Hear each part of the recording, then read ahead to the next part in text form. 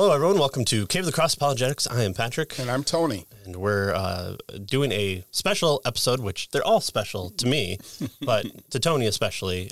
We are have gone through the past about year or so, walking through the book, What About Evil? A Defense of God's Sovereign Glory. And we've done 2 episodes per chapter on the for most of it. Some of them we had to do 3. Yeah. Some that we thought we weren't going to have much to talk about, we ended up doing 3. And those that we thought, oh, this is a big chapter, we condensed into 1 or 2. So we've had a joy of going through this book, and so we decided to bring back our very first guest, all the way back from episode 13, Scott Christensen, who is joining us today, and he's the associate pastor at Kernville Bible Church and author of What About Free Will, which has more highlighting than I probably want to care to admit in this. And then, of course, our book that we've gone over the past is What About Evil? A Defense of God's Sovereign Glory. And so we decided to bring back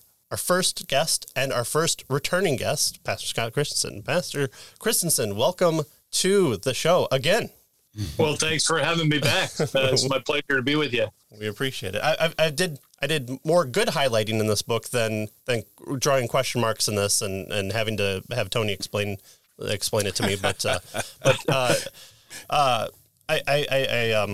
let's see. Tomorrow in the show, I did a little review, and I said how much I appreciated this book because I've been trying to in my own walk, trying to apply my theology proper. So I've been trying to apply not just the facts of who God is and God is love and all these ideas and have it more practically applied. And what I've enjoyed about your book is the challenge to do that in a good way. In that I think I've done interviews based on chapters of your book with people who are writing about God's story in the meta narrative, and I think one of the best chapters of the Incarnation I've read has been in your book, and one of the good overviews of the history of philosophy, chapter 2. I mean, you did this book really, really well, and so we wanted to have you on and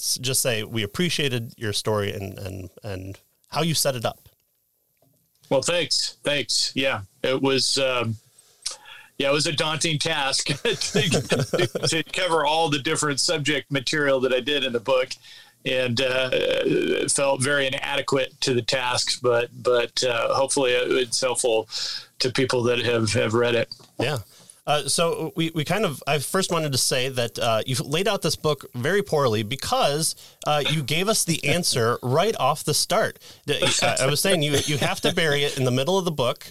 And force people to read it. Yeah, force people to read it. You can't give them the answer in the first chapter and then build up from there.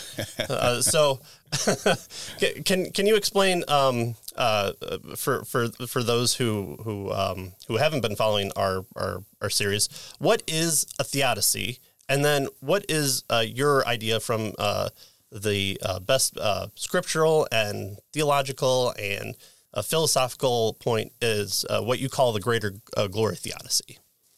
Yeah, a theodicy is really a way of trying to explain why a good and an all good and all powerful God would permit evil to exist in the world.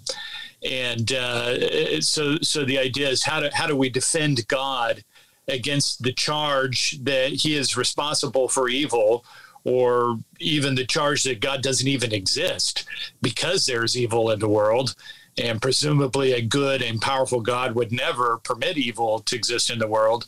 And so a theodicy is an attempt to either defend God against the charge that he is evil or against the charge that he doesn't exist because of evil, or a theodicy could be something more robust in explaining why God, in fact, does either permit or ordain evil in the world.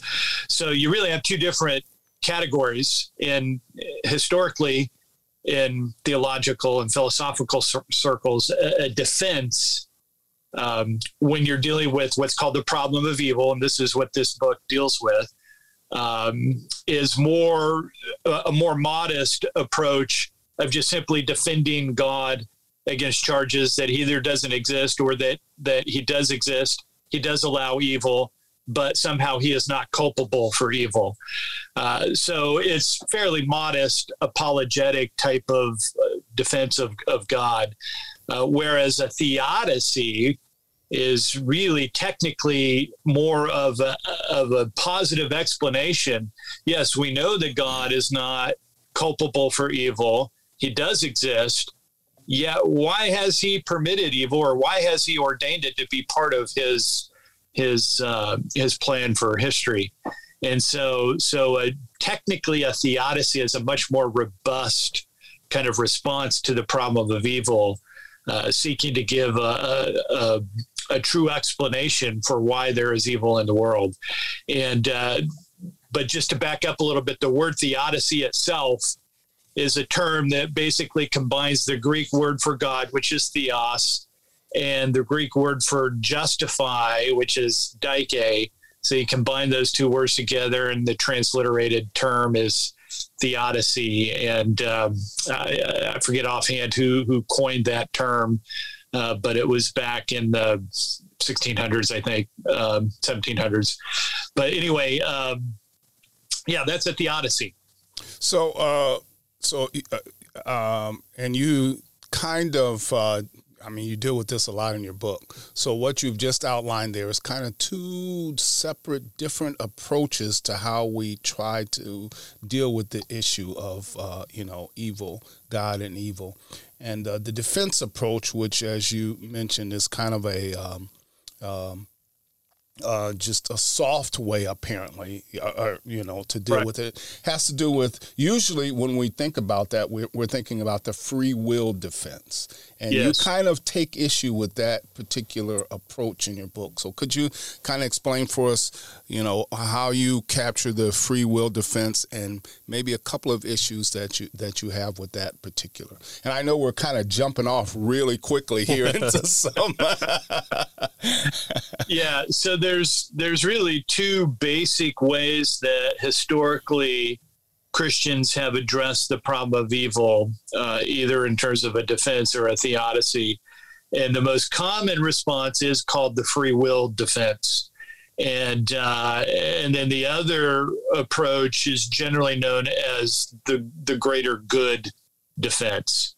And of course, my theodicy, as you may guess, is a variation of the greater good theodicy or defense, and I call my theodicy the greater glory theodicy for reasons I can explain later. But anyway, the free will defense is the most common defense, and it is based on the assumption that a particular definition of free will is self-apparent or true.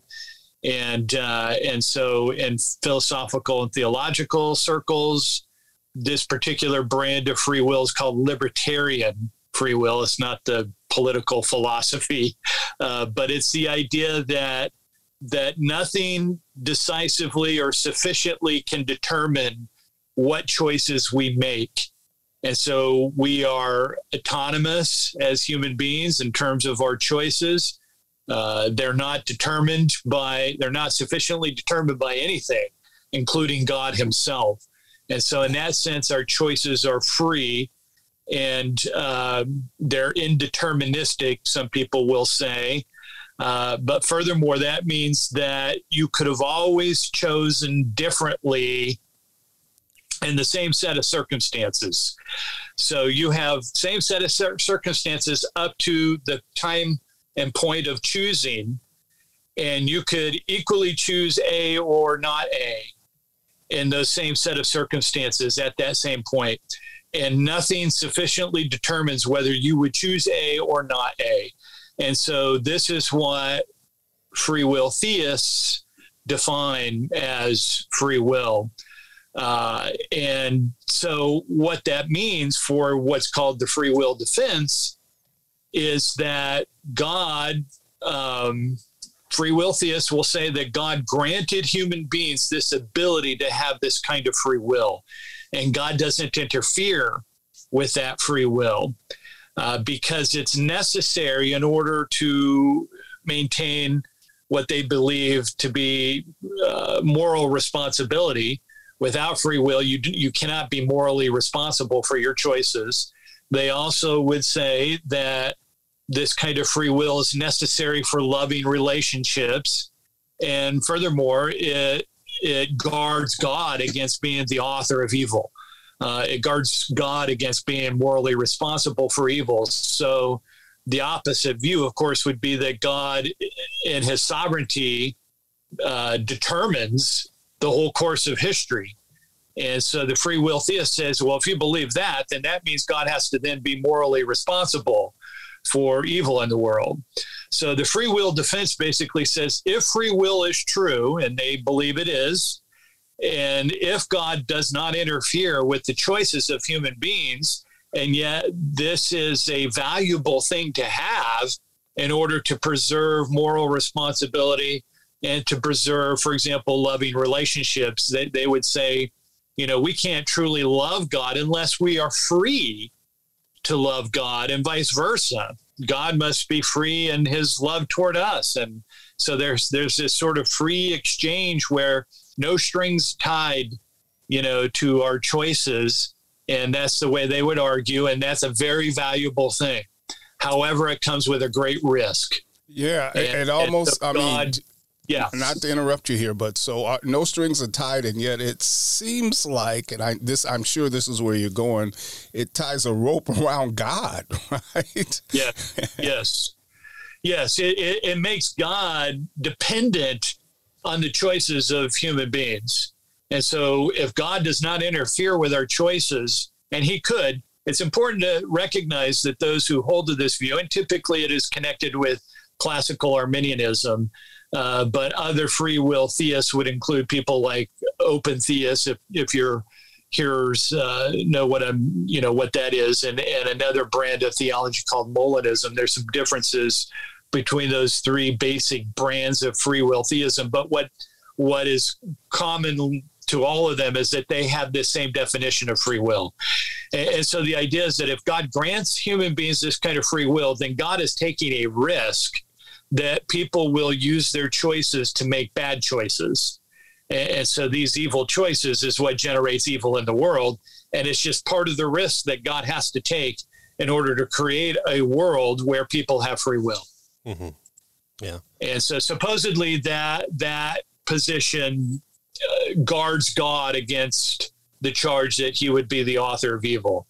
And essentially God himself has no choice. If he's going to create a world where loving, valuable relationships occur, those relationships presumably have to be based on this free will.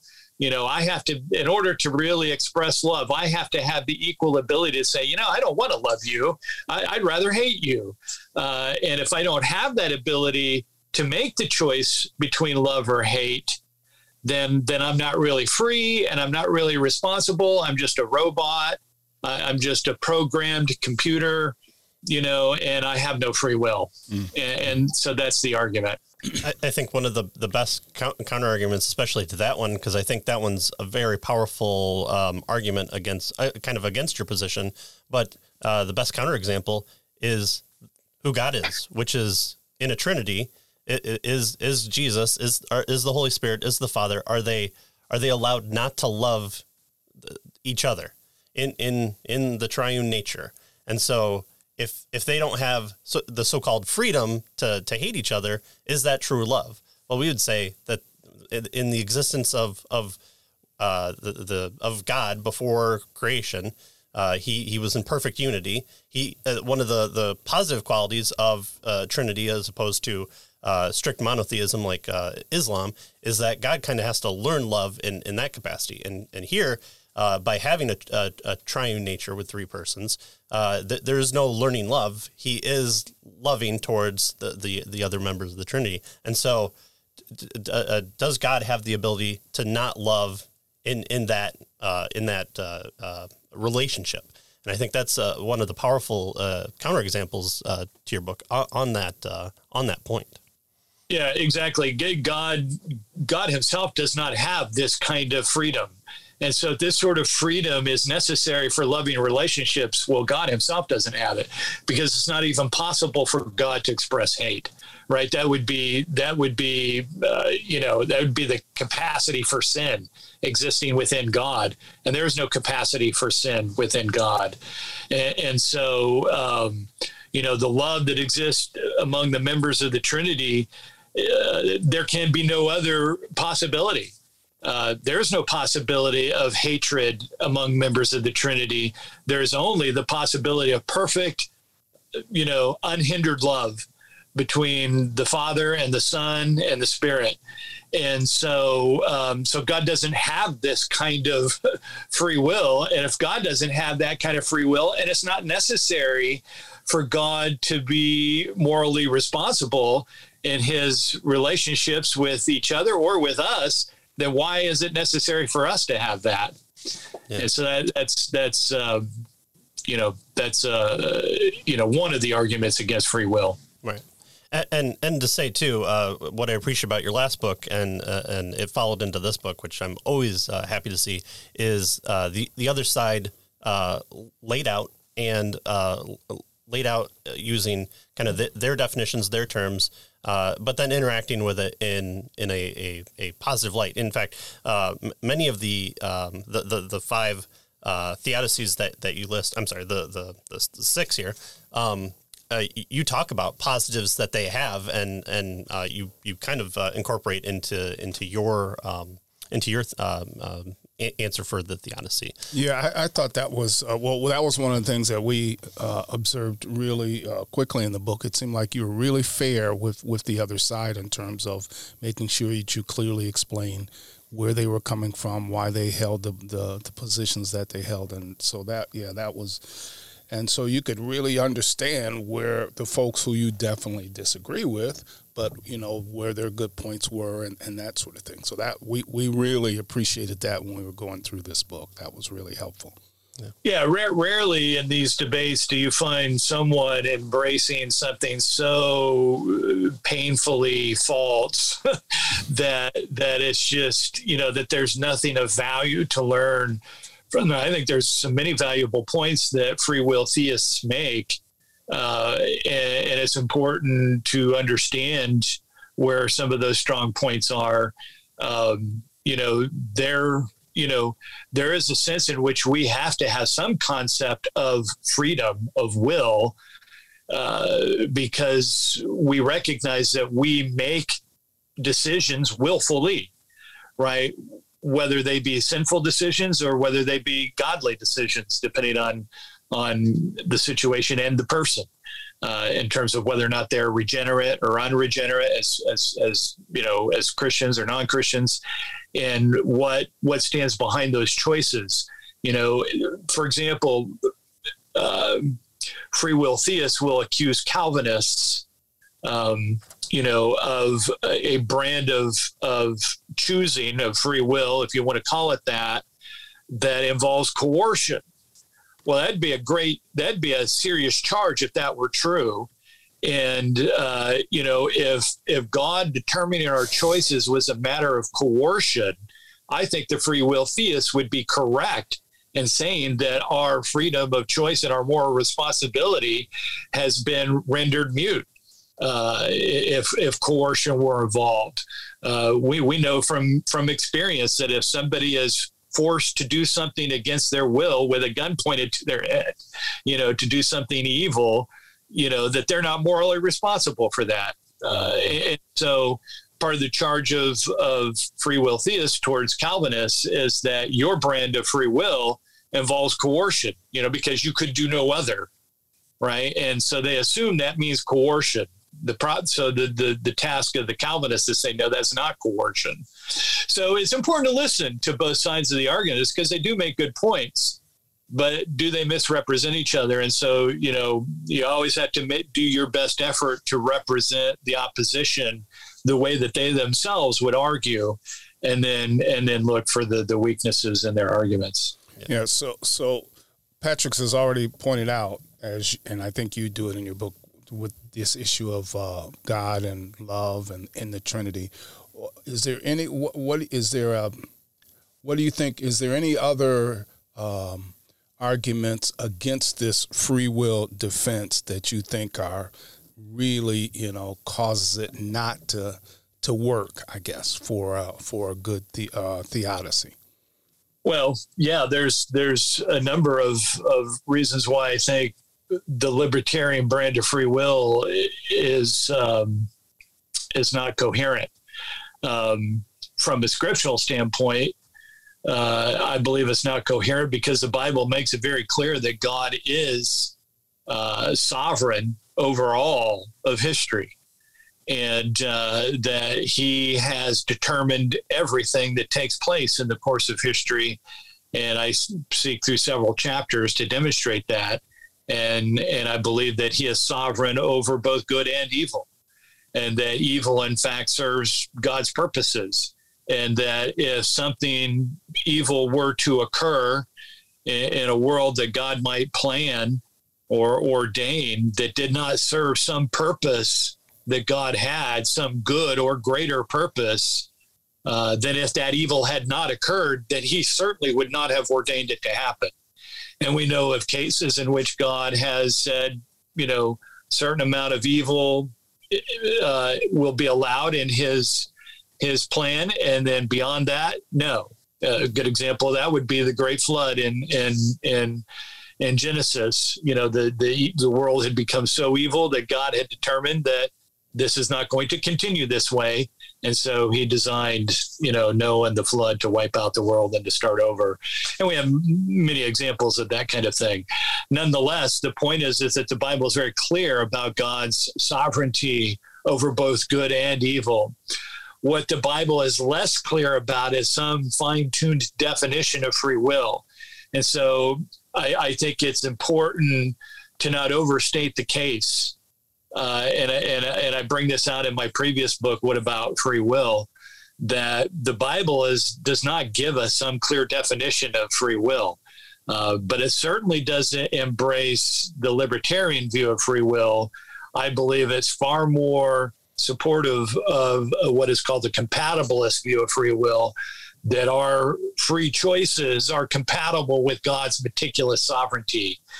And so I think that would be an argument against free will, and probably the most powerful argument in my mind.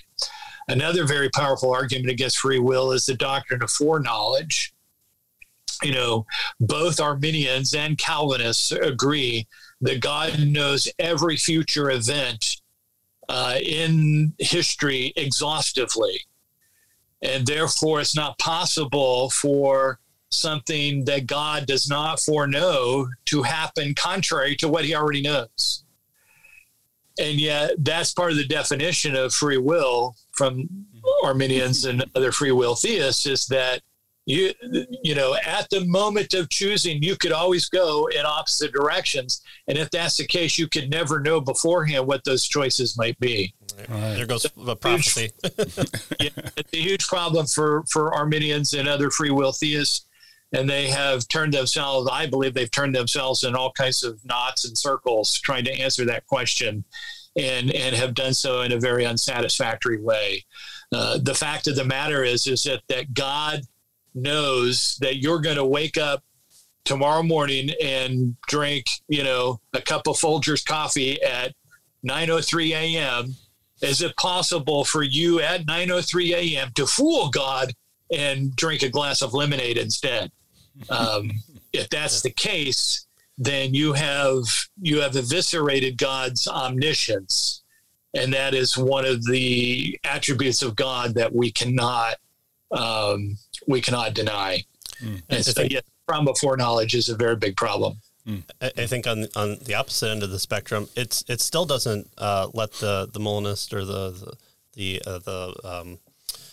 provisionist kind of get away from that nomenclature of author of evil, because God still actualizes a universe in which, and it's always the rape of a child, or it's always something very, very strong, emotional that they put forward. It's always actualized in a world where X evil happens. And so God is authoring a world in which those things he knows to happen. So it almost it maybe takes a step backwards and looks at the point of creation. But from there, God can't do otherwise, because then he would be interfering. And so it seems to be the point against Calvinism seems to still work against them for their point of view too. Yeah, you can't escape these problems. For example, for the open theists, the open theist, I think, has the most consistent view of free will, because basically they deny that God has any foreknowledge of future events. Now, God can know with great accuracy what future events might be, but he can't know with absolute certainty what those events might be. Mm-hmm. They would say that God has exhaustive pre-knowledge, of everything in the past up to the present, and he can use that knowledge to predict the future. And he's really good at predicting the future. Right. And that's how they treat prophecy. But he doesn't know exhaustively what the future holds. He can't know with any certainty, with 100% absolute certainty what any future event holds. Nonetheless, let's consider the case of a serial rapist or a serial murderer. The open theist God may not know that this guy's going to commit murder, but after the second or third murder, he knows what this guy's probably going to do. Why doesn't he stop him at that point? Mm-hmm. God does, the open theist agrees that God has the sovereign power to intervene. Now, of course, the same is true of the Arminian. If the Arminian knows, that the Arminian God knows that this serial rapist is going to continue to rape these, 30 odd women or whatever, why doesn't he intervene and stop? So they end up with the same type of problems that they accuse the Calvinists of having because of the foreknowledge issue. And the Molinist just ties himself in circles with the same thing. So the bottom line is that you have to have a much more robust understanding of God's relationship to evil than any of those viewpoints provide us. And even many Calvinists shy away from the kind of theodicy that I present in my book, because it seems absolutely audacious to say that God has some kind of greater good that would come out of evil. And so many Calvinists are very reluctant to go down that path.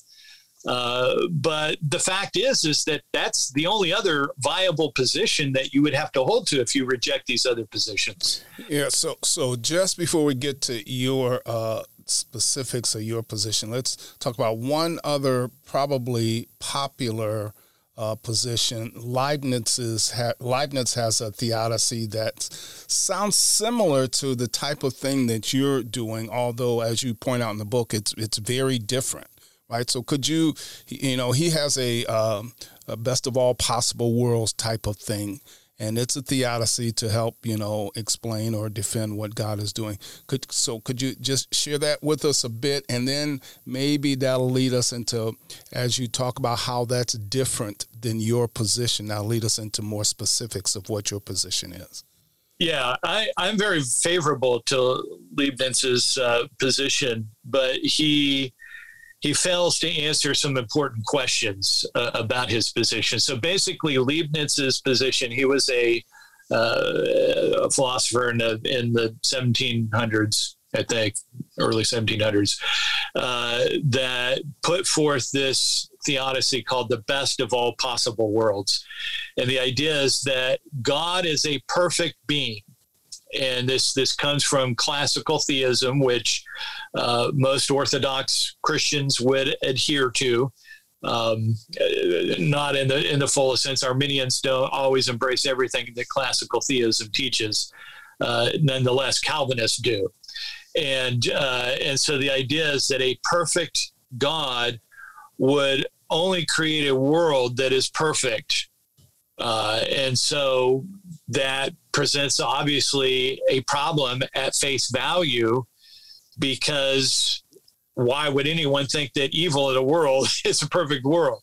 So Leibniz says, well, it's because God has some greater good. So really the best of all possible worlds is a version of what is called the greater good type of theodicy or defense. And there's a number that fall within that category. And I try to demonstrate that in the book. But anyway, so he would say that God must have some good purpose in evil.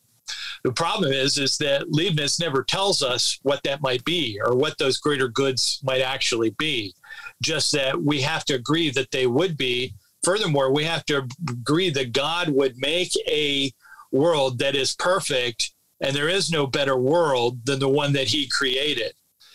The problem with that is that how can we know for sure that this is the best possible world that God could have created? I think the best that we can say, and this is what I attempt to say in my book, is that I think we could say that there is no greater world that God could have made, but there could have been equally other worlds that are not worse than the one that he has created. And I think that has less philosophical problems. And again, that's, we're speculating based on inferences that we make from the character of God and from Scripture. So I believe that the best of all possible worlds theodicy that Leibniz developed does have some great value to it. It's just that he doesn't answer a lot of those questions. And I think he makes a mistake of saying that this is the only possible world God could have created. That is the best world. I think it's presumptuous for us to say that God was locked into only making this type of world with the exact, balance of good and evil and everything that happens. To me, that's restricting God too much. Nonetheless, I do argue in my book that there is no greater world than the one God has created in which certain things occur. And namely, those things have to do with the incarnation, the death and resurrection, the ascension, the second coming, and the eternal state that is all centered around Jesus Christ. And so there is no greater world that we can conceive of in which there would be no incarnation, death, resurrection, ascension, and final victorious establishment of Christ's eternal kingdom than in such the world that God has created. And so any good, supremely good world that God could have conceived of would have to include the incarnation, death, resurrection, ascension, and second coming of Christ to establish his kingdom forever. And that's part of my argument in the book. In fact, that gets us directly then to your greater glory theodicy, right? Because that's what gives God the greatest glory. Yeah, those elements. I keep reading the Bible, and I like seeing myself in there. So, David comes in, he slays Goliath. I really like that story. And then all of a sudden, God comes in and has to eschew him of all the evil that he's done. He breaks all 10 commandments. I like the Apostle Peter. He seems really gung-ho, and then he comes to lop off an ear. That's really good. I see myself in that a lot. And then lo and behold, God comes in and interjects himself. And it seems to be that God keeps putting himself in the forefront of Scripture. And I, as a person that looks at pictures for only me, I don't appreciate that. And so is there something towards your theodicy that might speak in favor of God at the center of the story? Yes, absolutely. Any theodicy that does not place God, and I argue any theodicy that does not place God's glory supremely at the center, there's something wrong with that theodicy. And I think that's one of the major, if you want to back up and look at all of the ways that Christians have addressed the problem of evil, I think you can hone them down to those that are far more man-centered and those that are more God-centered. And unfortunately, I believe that the free will theism tends to be more man-centered and has a greater emphasis upon man and his choices and his autonomy, supposed autonomy, and that God is subservient to the concerns of the human, person, and that God's whole design for creation was for the happiness of man. And really, that's at the heart of free will theism, is that God's greatest, this is why they emphasize God's love as his greatest attribute, his love not toward members of the Trinity, but his love for humans. And so the assumption is if God really loves human beings, then he wants their happiness. And so the happiness of the human is at the center of God's concerns. And so, but that in itself is a problem, because if God was so concerned about the happiness of humans, then why did he create conditions on the earth in which sin would come about? So again, it's just, you get into so many problems when you get to a man-centered kind of theology. And so a theology that is God-centered means that everything is going to center on God's glory and what brings him the most glory. And you bury the lead on page 6 and 7 of this. Again, I've got my little marker on here, and I it's a different color, and I'm like, oh, it's so early in the book that you give it. So it was interesting. But then you go, and I think some of the really interesting chapters, and I was just wondering if you can kind of lay out what your thinking process was with laying out this book, because you deal with stuff that I would not expect to find in a Reformed Calvinist book. You talk about God as the storyteller and the meta narrative. It was kind of if people know Jordan Peterson, it was kind of nice to see a Christian version of that. Not to talk poorly against Jordan Peterson, but then again, you go in and rightly so, you focus on the character and nature of God. We talked about God is loving, but again, that incarnation chapter and just how God focused and loving the incarnation is. I think I said that in Goodreads you can kind of make shelves for things, and I like doing books that I can grab off the shelf and say, okay, I want to learn about things like the Theodicy or incarnation. I was like, I went to my Goodreads shelf and I marked this in the incarnation because I thought you do a great service with the idea in a very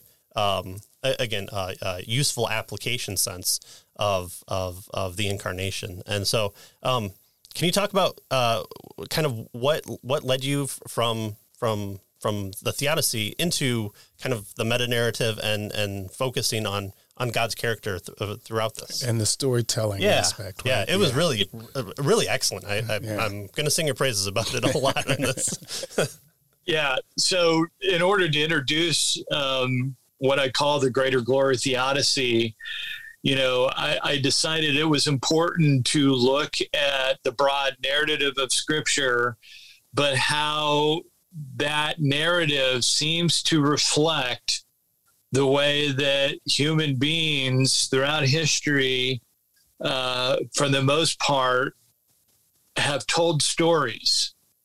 And so that's why I begin my actual introduction of my Theodicy with a chapter on storytelling, and that there seems to be a universal pattern to how good stories are told, and that every good story usually has some kind of crisis. In fact, it's not a really good story at all unless there is some crisis that is introduced that goes against the way things ought to be. Right. So we, as human beings, we have this conception of a kind of utopia, if you will, or the way things ought to be, a Garden of Eden kind of reality. And then some kind of crisis that destroys that picture of serenity, that picture of beauty and peace and coherence and all of that, and it shatters that picture of the way things should be, the way things that we want them to be as humans, and it shatters that reality. And then in the course of the story, some hero intervenes and restores and defeats the crisis, defeats the villain, whoever it is that comes in and destroys things or whatever, and then restores things back to the way they're supposed to be. And so that what you have in storytelling is this sort of U-shape where you have an assumption or the beginning of the story shows how things should be. And then suddenly this crisis intervenes. And then the rest of the story is how that crisis gets resolved in order to restore things back to the way they should be. The classic example of this is The Lord of the Rings, right? So we may have mentioned that a few times in the show. If you look at the Lord of the Rings story, what Tolkien did, for those who've read the books or my son's reading the books right now, or if you've seen the movies, the trilogy, it starts out in the Shire, right? And it's these kind of perfect, this is the way life should be. People are happy. They're enjoying each other. There's this vital community. And then suddenly these dark things start entering into the story. And then we learn about this ring that we discover has this great power, but yet it's evil. And anyone who gets a hold of this ring is destroyed by it. And so we need someone to get a hold of this ring that can handle the evil of it and destroy it somehow in order to restore harmony and peace back to Middle Earth.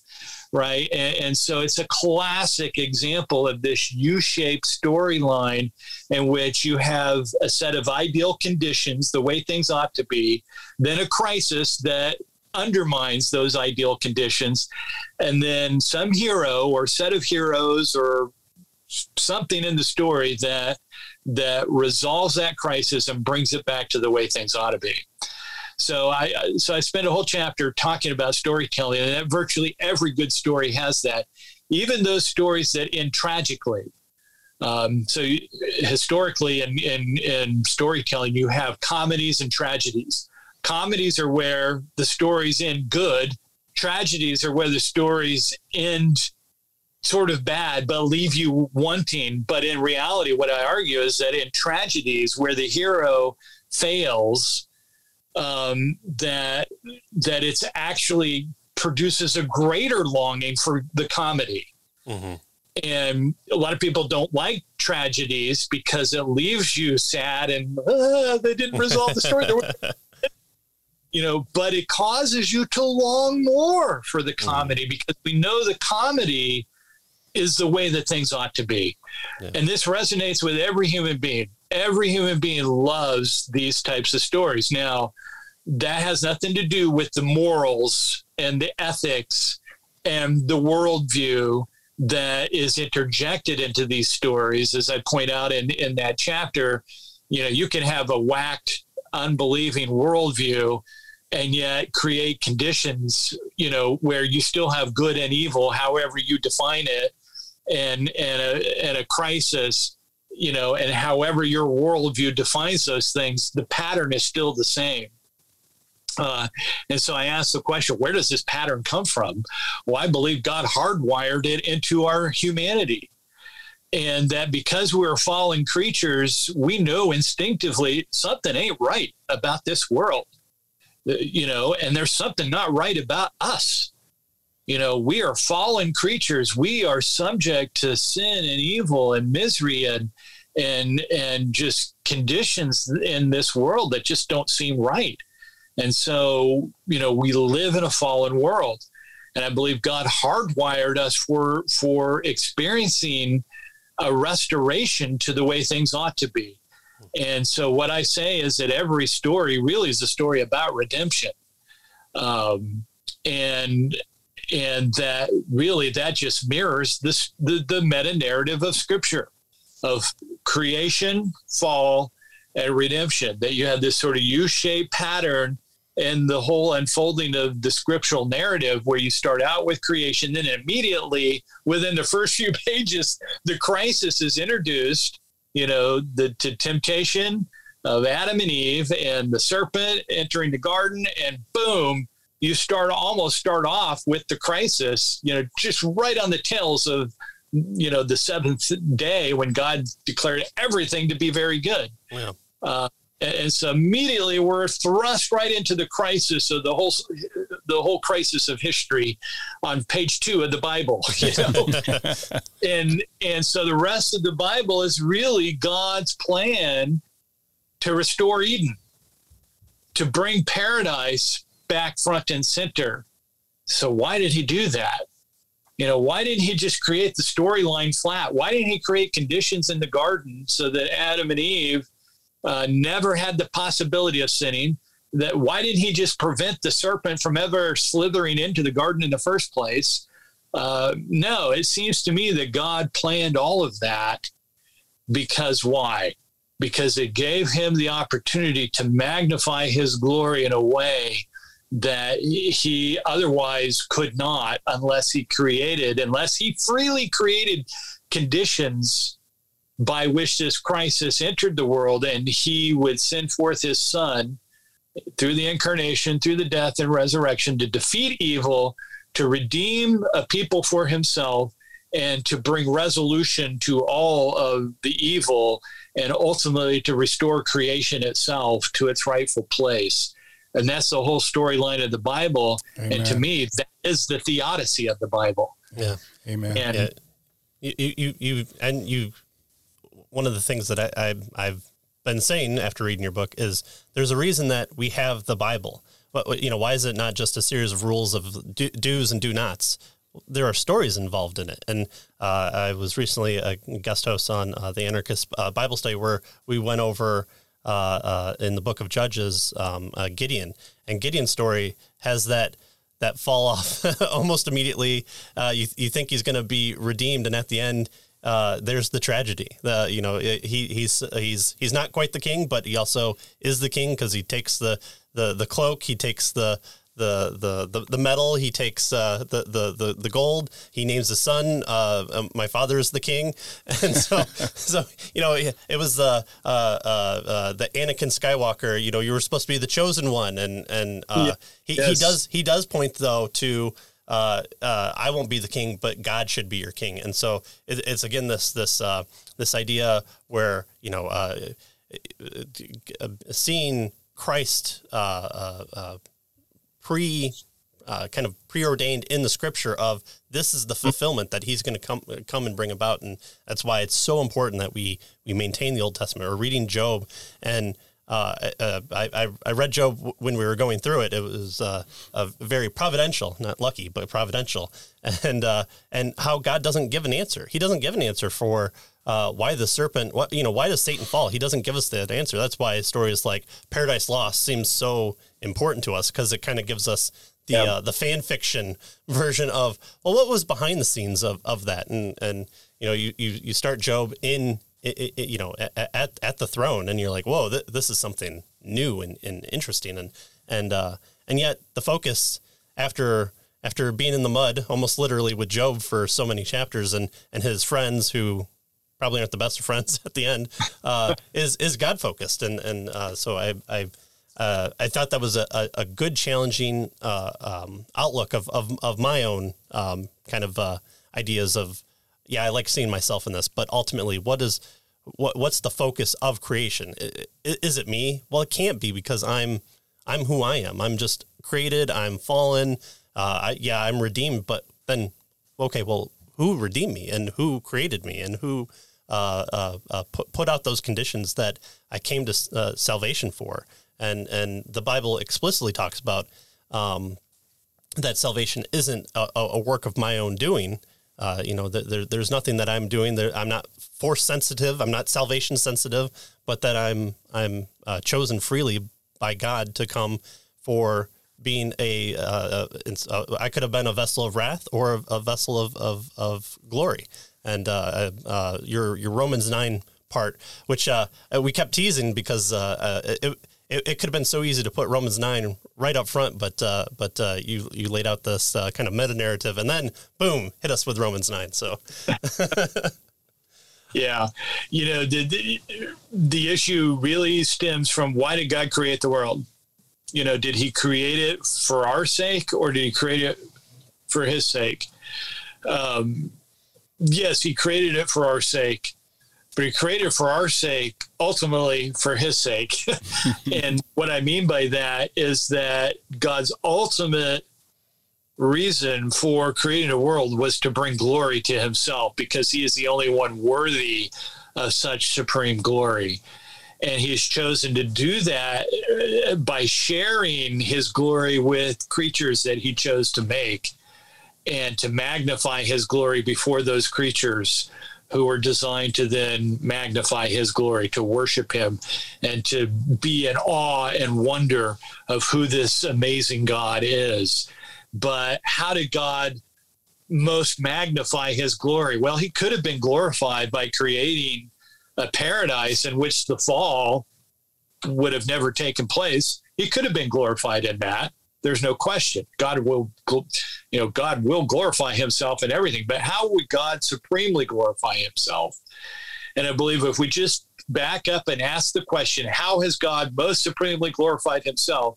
Every Christian at some point has got to come back to the incarnation, the death and resurrection of Christ. Well, what is that? What was the purpose of that?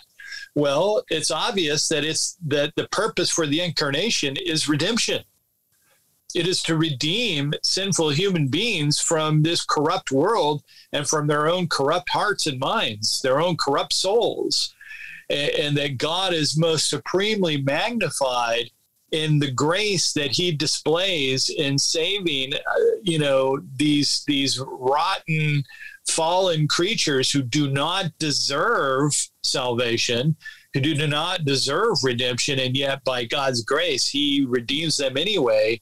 And he does that by himself entering the story through the second person of the Trinity, and, condescends to our level, enters into our pain and our misery. And then he redeems our pain, our misery, our sin through his own death, brutal death on the cross, in which he experienced the wrath of God, and thereby satisfies God's wrath in order to redeem these undeserving creatures, and thereby magnify his glory beyond anything that we could ever imagine. And there is no world that we can conceive of whereby God's glory could be magnified more than in the story that he has already established through the Redeemer who came and defeated sin and evil and death and the curse and suffering and pain and all of that through his death and resurrection, and ultimately through the establishment of his eternal kingdom. Yeah, good. And so I guess that leads very well into my pastoral question. So, Pastor Christensen, something evil has happened to me. Why exactly did God allow it to happen?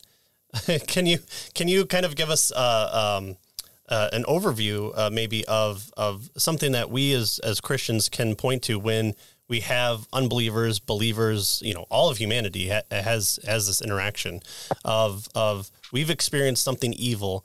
Can we point to it? If I was going to write a Pure Flix film, I would set up all my characters, something bad would happen, and at the end, the car accident would save the life of 6 people because the organs have gone to people that would go on to cure cancer. World peace would bring about the next president of the third United States revolution would come into play. John Connor would save humanity from Skynet. But we don't see, and even in the Bible, we don't see, unless if directly revealed, we don't see that kind of hidden plan of God. And so what can we say to people that say something evil, something bad happened to me today? What was God's purpose in that?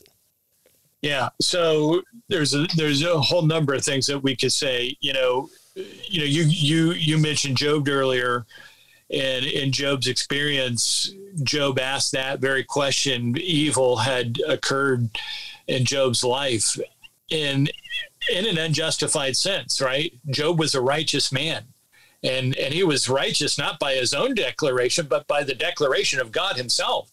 When he spoke to Satan, he says, "Have you considered my Job a blameless man, upright, in all of his ways?" And so God himself is declaring Job to be a righteous man.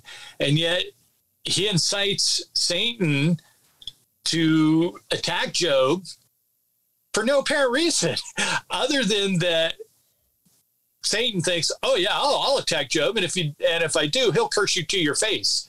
And God's like, "No, he won't." And he goes, "Yes, he will." You can imagine, if we want to, turn this into a little story, there's a debate between God and Satan. He goes, you can attack him and he's not going to curse me. He goes, "Yes, he will." "No, he won't." "Yes, he will." And of course, Job does not. He maintains his integrity. Now, his wife said, "Curse God and die," but she was speaking foolishly, as he pointed out. But in the end, Job is never told why he suffered, as you pointed out earlier.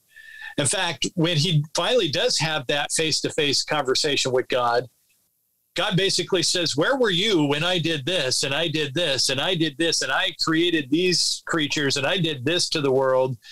Where were you when I did all that?" And Job's like, and he falls on his face in sackcloth and ashes and said, I repent. I'm a sinful man.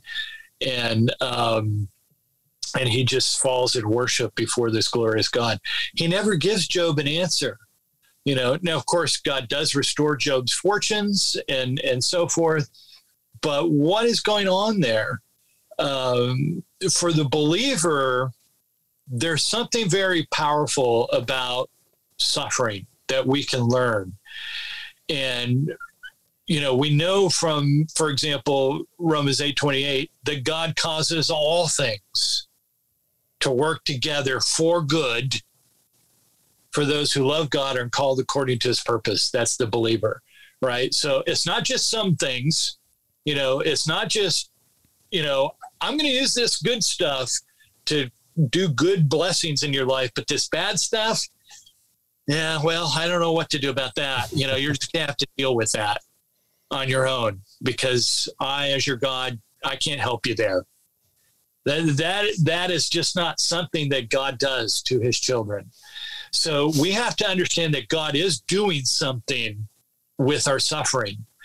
And I think one of the most powerful passages, and I wish now I had probably spent more time unfolding the riches of this passage, but it's 2 Corinthians chapter 4, verse 16 through 18.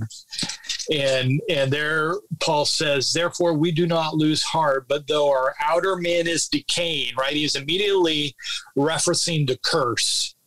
Our outer man is decaying. As believers, we're not free from the curse, from the pain of the curse, from our bodies wearing down. As we get older and older, we get more feeble, and we have more aches and pains, and eventually we're going to die, right? So even the Christian is not immune from the curse that our outer man is in this process of decaying and degenerating and getting worse and worse.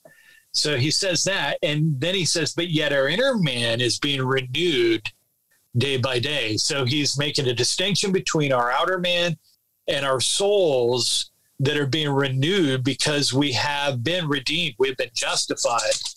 And then he makes this amazing statement in verse 17, "For momentary light affliction is producing for us an eternal weight of glory far beyond all comparison." Now, I preached on this passage a number of weeks ago. And one of the things that I tried to point out to people is that suffering, affliction, is the main subject here.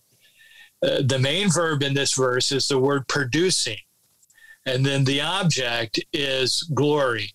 So if you want to just, bring verse 17 down to its basic elements, basically Paul is saying affliction is producing glory for you.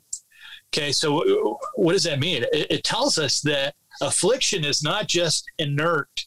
It's not just some passive thing that just happens to us as believers. No, what Paul is saying is that God has actually purposed your affliction to do something. It's doing something for you. It is producing something. It is not passive. It is active. And what is it doing? What is it producing? It's producing an eternal weight of glory far beyond all comparison. So I may not be able to answer for you what God may be doing with some affliction that he brings into your life in terms of the temporary effects of that for you, right? You may lose a child in childbirth. I just was talking with elders in our church whose daughter just lost a baby, a miscarriage yesterday. Devastating for that family.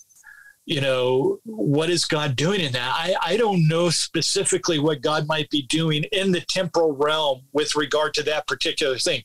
There could be many things that he's doing that will bring blessing to that person in this realm, to that Christian in this present life. Maybe not. Job, God didn't have to restore all of Job's fortunes. He could have left Job a destitute man to the end of his life. Would that have been bad on God's part? No. Because what God ultimately was doing with Job had nothing to do with restoring his fortunes in this present life, but it had to do with the eternal glory that was awaiting him for all eternity. And so we get our perspective skewed because we think that God's got to resolve all of the problems of evil in our personal lives now, here and now. But he doesn't make us that promise. What he does promise us is that all of the affliction that we're experiencing in this life now is producing an eternal weight of glory, such that when we come face to face before our Redeemer in glory, in our resurrection bodies, we will experience a glory that we could have never experienced or ever enjoyed or ever appreciated unless we had gone through the afflictions and the pain and the misery of the curse of this life in such a way that we can appreciate the glory and the grace and the redemption that Christ brought about for us in eternity, that just cannot be compared to anything he might be doing for us in this present age. And so, yes, he does do amazing things in this present age, but he's by no means obligated to resolve every last problem of evil or affliction or trials or tribulations, pain and suffering that we might experience in this age. Yes, it builds our faith, for sure. Peter tells us that suffering is like the fires of a furnace that forge and purify our faith. Yes, he does that in everything. That's at the very least. But what this passage in 2 Corinthians is telling us is that God is doing something way beyond that. He is using this affliction to create a set of conditions for the future such that we will be immersed in a glory that is unfathomable. And all of our affliction in this present life is producing this future glory. And it's overwhelming if you sit and meditate and think about what this passage is really saying. And so I may not be able to answer why God does any specific what he is doing in any specific instance of evil or affliction in the life of the believer. In this life, but I do know what he's doing for future, for the life of the believer in the future. And let me tell you, it is mind blowing, and it will bring such glory to God and bring such deep rooted satisfaction and joy to our souls that we have no idea how amazing that glory is going to be. Yeah. All because of the affliction that we're going through in the present. Yeah, wow. That's what I would say, believers. Great. Now, and I know we have to let you go here, but, and it just struck me when you were giving that explanation that it's almost a tiny mirror of God's overall story, right? Christ suffered affliction to bring glory to God, right? Yeah. And so it's the same thing, only we have it in a little miniature way, right? Our sufferings of affliction will bring glory, right? Not only to God, but to us, as you point out. So, that's amazing. Yeah.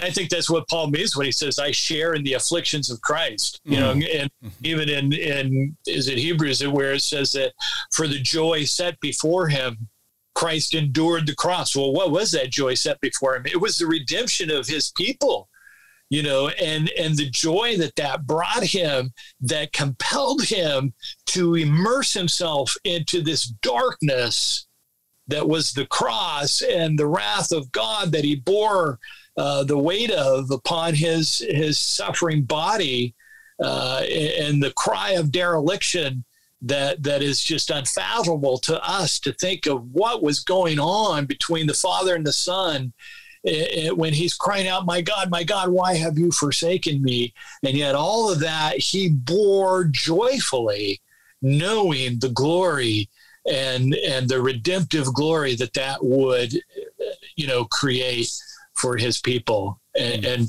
that's the greater glory theodicy. Yeah. Right. And I would say, be careful of reading this book around your kids, because I think my 6-year-old was just, you know, doing what 6-year-olds do, playing, and you know, my wife was working, and she just, you know, absentmindedly said, you know, why do you think God allowed the illness that shall not be named to come into this world? And, you know, my wife just, you know, was concentrating on something. She goes, I don't know, kiddo. And she paused for a second, goes, the 6-year-old goes, probably to bring people to God, right? And I'm like, did my 6-year-old just Romans 9 us? I was like, I don't know if that's, you know, the light of Christ in her, Lord willing, or if I've been talking way too much about your book. But I would just say, be careful where you put Scott Christensen's book at in your house. So what about this issue of, I noticed you have a question about a trilogy maybe or something? Yeah. So you've titled your books The Whatabouts. I don't know if that's purely coincidental or providential. Sorry, not coincidental. So what about free will? What about evil? And your What About Evil is going to be a more reader-friendly version called Light Shining Out of Darkness, How God is Glorified in a World Full of Evil. I don't want to put too much on your plate.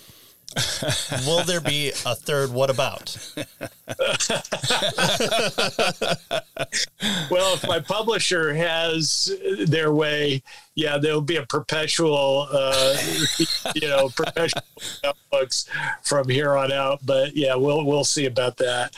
But no, I am contracted to write a condensed, more reader-friendly version of, as you showed that book in the beginning. It's 500 plus pages. And it's pretty dense at points, you know, as you guys know. So I'm going to write a probably a 150 to 170 page book that's going to be basically the same argument, a little bit more practical, definitely more reader friendly, more palatable for the average person who may be intimidated by reading the big, thick book. It won't replace the big book by any means, definitely, but it will introduce the argument to it in a more reader-friendly, condensed fashion. So that's what's next on my plate.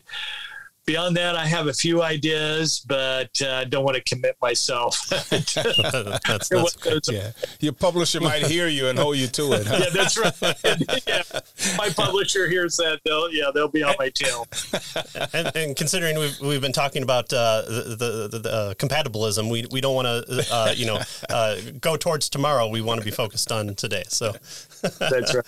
Well, as Scott Christensen, we greatly appreciate you coming on our show. being the first person to come back on our show. So that we thank you for writing this book. Like I said, it was applicable. You talk about it being long. I would have liked it to be longer because I've got so much joy of reading it, and so they can pick up your condensed version in the future. They can come watch our show as they then pick up the new book, and we can help walk them through, and they can just keep putting it on repeat. So it helps us with viewership there. So again, thanks for coming on. Thanks for carving some time out to talk to us and allowing us to thank you for your work. Yes, thanks for having me on. It's been my pleasure. All right, folks.